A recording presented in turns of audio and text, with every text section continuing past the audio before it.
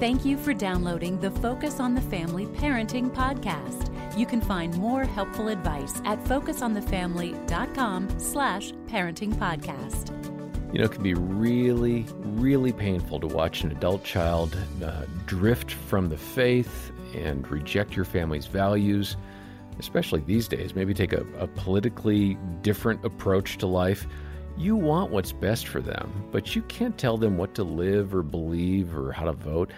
I'm John Fuller, along with Danny Huerta. He's the Vice President of Parenting and Youth here at Focus on the Family. And Danny, it is not helpful to lecture an adult child, especially if they have different values. Isn't there a way, though, to kind of share my beliefs and to also respect their independence? I mean, there has to be a way for us to kind of coexist, even though we have differing sets of values. There is. I mean, this is very difficult. There's no easy answer to the fact that children do leave the faith sometimes, and you have completely different belief systems.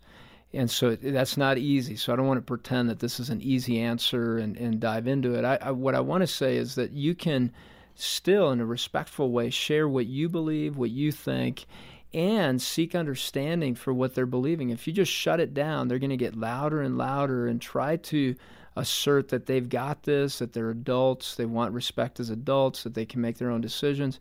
Remove that by just respecting them at the beginning. So this is what you've chosen. Help me understand how you're so sure of this. I want to know more. What have you explored? And take time in a very genuine way. They'll see if you're pretending. Be genuine and interested in what they're saying. Obviously, they're not going to convince you. And by forcing your beliefs, you're not going to convince them either.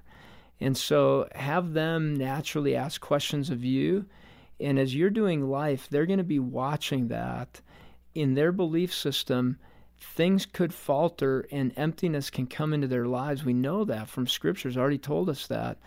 The relationship needs to be ready for them to be able to come back and say, I think I got it wrong. But if you're pushing them towards something, they're not going to admit that, because now it's a battle of wills, and you don't want to get there. And if I may just observe something, most caring Christian parents have front-loaded the training, the value systems, all of that. By the time the kid is 7 or 8, he or she knows what you believe, what your faith is, what you want them to understand about God. You don't have to tell them again when they're 18 or 20. You don't have to shame them or talk down. I think a quiet approach is probably a really wise approach in these matters. Because if you become defensive, you can damage the relationship, and that's just not helpful. If you bring grace and love, that's what Jesus brought. And then God will do the rest in the heart. Yeah. Well, let's hear some more from an encouraging testimony, a father and son that Jim Daly and I talked with, Pastor Bill Putman and his son, Pastor Jim Putman. Jim shared how his dad's steadfast love, to your point, Danny, made him much more receptive to Christ's love. Let's go ahead and listen in. There was a wrestling match that you went to, I think in Chicago, that really changed the tone of your relationship between the two of you. Set that up and describe it. And then, Jim, I want your response as the son. What happened?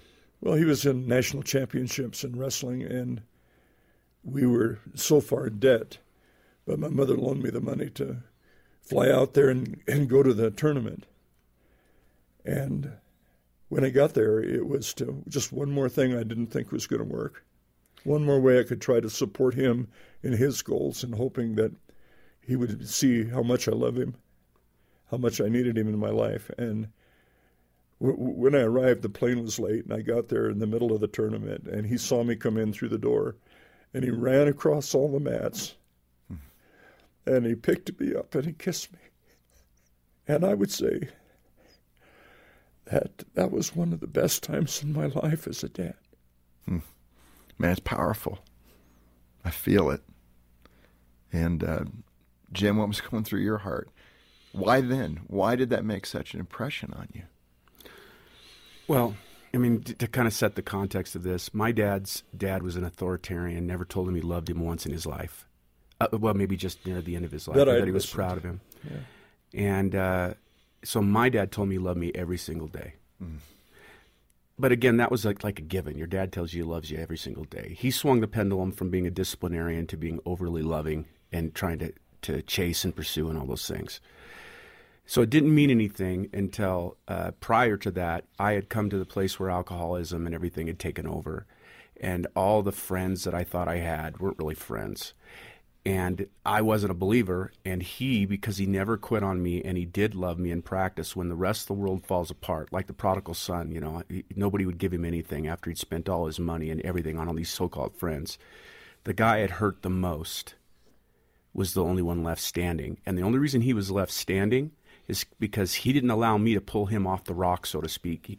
When he started working on himself and his relationship with God and Mom, there was a stability that he had that everyone else I knew out there in the world didn't have.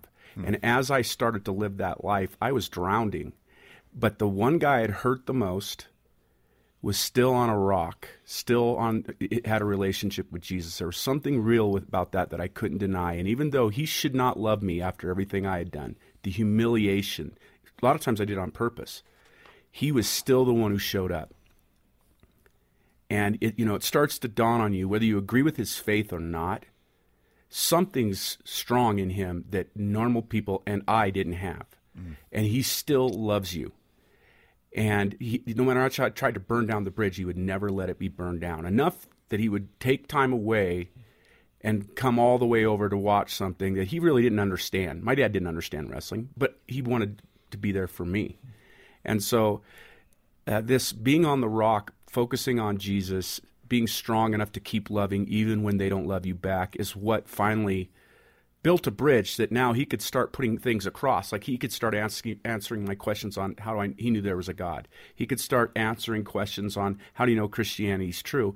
But it was built on a continued relationship that he never let be burnt down, a continued love relationship that finally I said, I will listen to what you have to say. Even though I'm not sure I agree, you have at least earned the place in my life to pass over to me the reasons why you believe what you believe. There's so many good things going on in this relationship. I mean, that's what I'm sensing underneath all of the tough stuff. I mean, there's objectivity between the two of you. You really know where you're at, and so often people aren't there.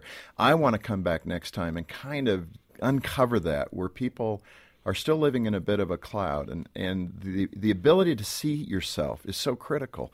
I love this quote, and I'll end with this in the book that you wrote, Hope for the Prodigal.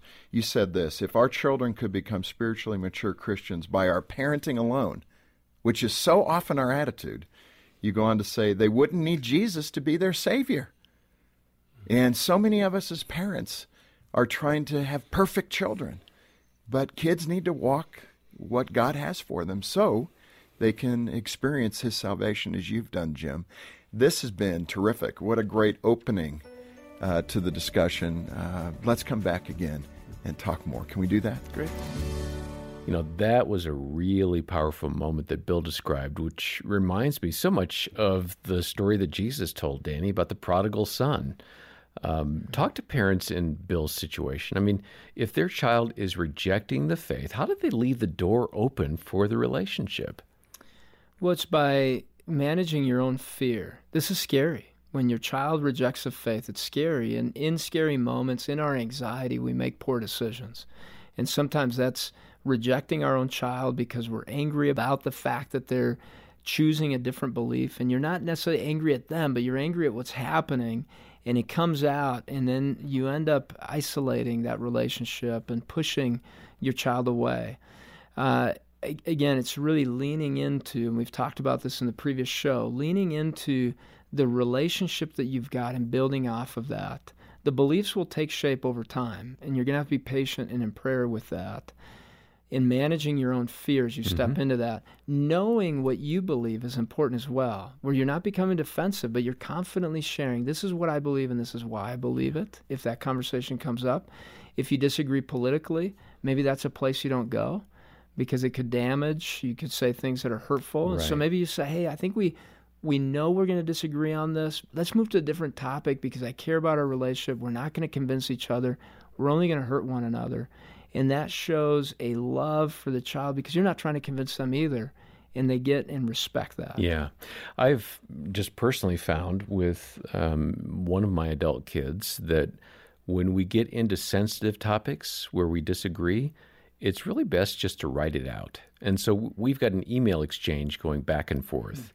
And we've both agreed that that's a good way to kind of de-escalate a potentially volatile situation, because I really do want to understand. And it allows me to ask questions and say, is this what you're saying? Or is this what you believe? Or what are you suggesting? And then, turning the tables, he gets to do the same with me. And it's kind of an intellectual exercise of trying to understand each other because we've become quite different. Right. But I think there are ways you can talk about some of these things, but the point isn't for me to convince him, kind of what you're saying. The point is to understand for the sake of the relationship. Well, and there's something else, another dynamic to be aware of. Kids want to be respected as adults, and they constantly feel as a child, your child, and not as a peer, as an adult. Yeah. And I realize that you're still the parent, but now they're adults, and you want to treat the relationship that way because beliefs are very personal. And so as you enter that, allow them to be adults in front of you and show them that respect that way, because that will get that dynamic off that creates a defensiveness and I need to prove something to you so that you respect me as an adult person. That's good. Well, you might be going through a painful season in your parenting journey. It might be an adult child. It might be a teenager. It could be an 8-year-old or a 5-year-old, and you're really concerned. We have some wonderful, caring Christian counselors here at Focus on the Family. Generous donors make this kind of an outreach and service to you possible. So go ahead and call us, and we'll schedule a time for one of those counselors to give you a call back. They'll listen to your story. They'll pray with you. They'll direct you, if you'd like, to some ongoing help with someone in your own area. We've got a network of trusted counselors. The number to start the process is 800, the letter A in the word family. If you're in an okay spot or you just want to hear more about what Pastor Jim and his dad, Pastor Bill, had to share, it's captured in their book, Hope for the Prodigal, and we'll send that book to you, that great story of restoration and hope. We'll send that to you when you make a donation of any amount to the Ministry of Focus on the Family. Call today and donate as you can and request your copy of the book. Our number and website details are in the episode notes. Next time, we'll have a message for grandparents about building meaningful relationships with your grandkids. For now, I'm John Fuller, and on behalf of Danny and the entire team, thanks for listening to the Focus on the Family Parenting Podcast.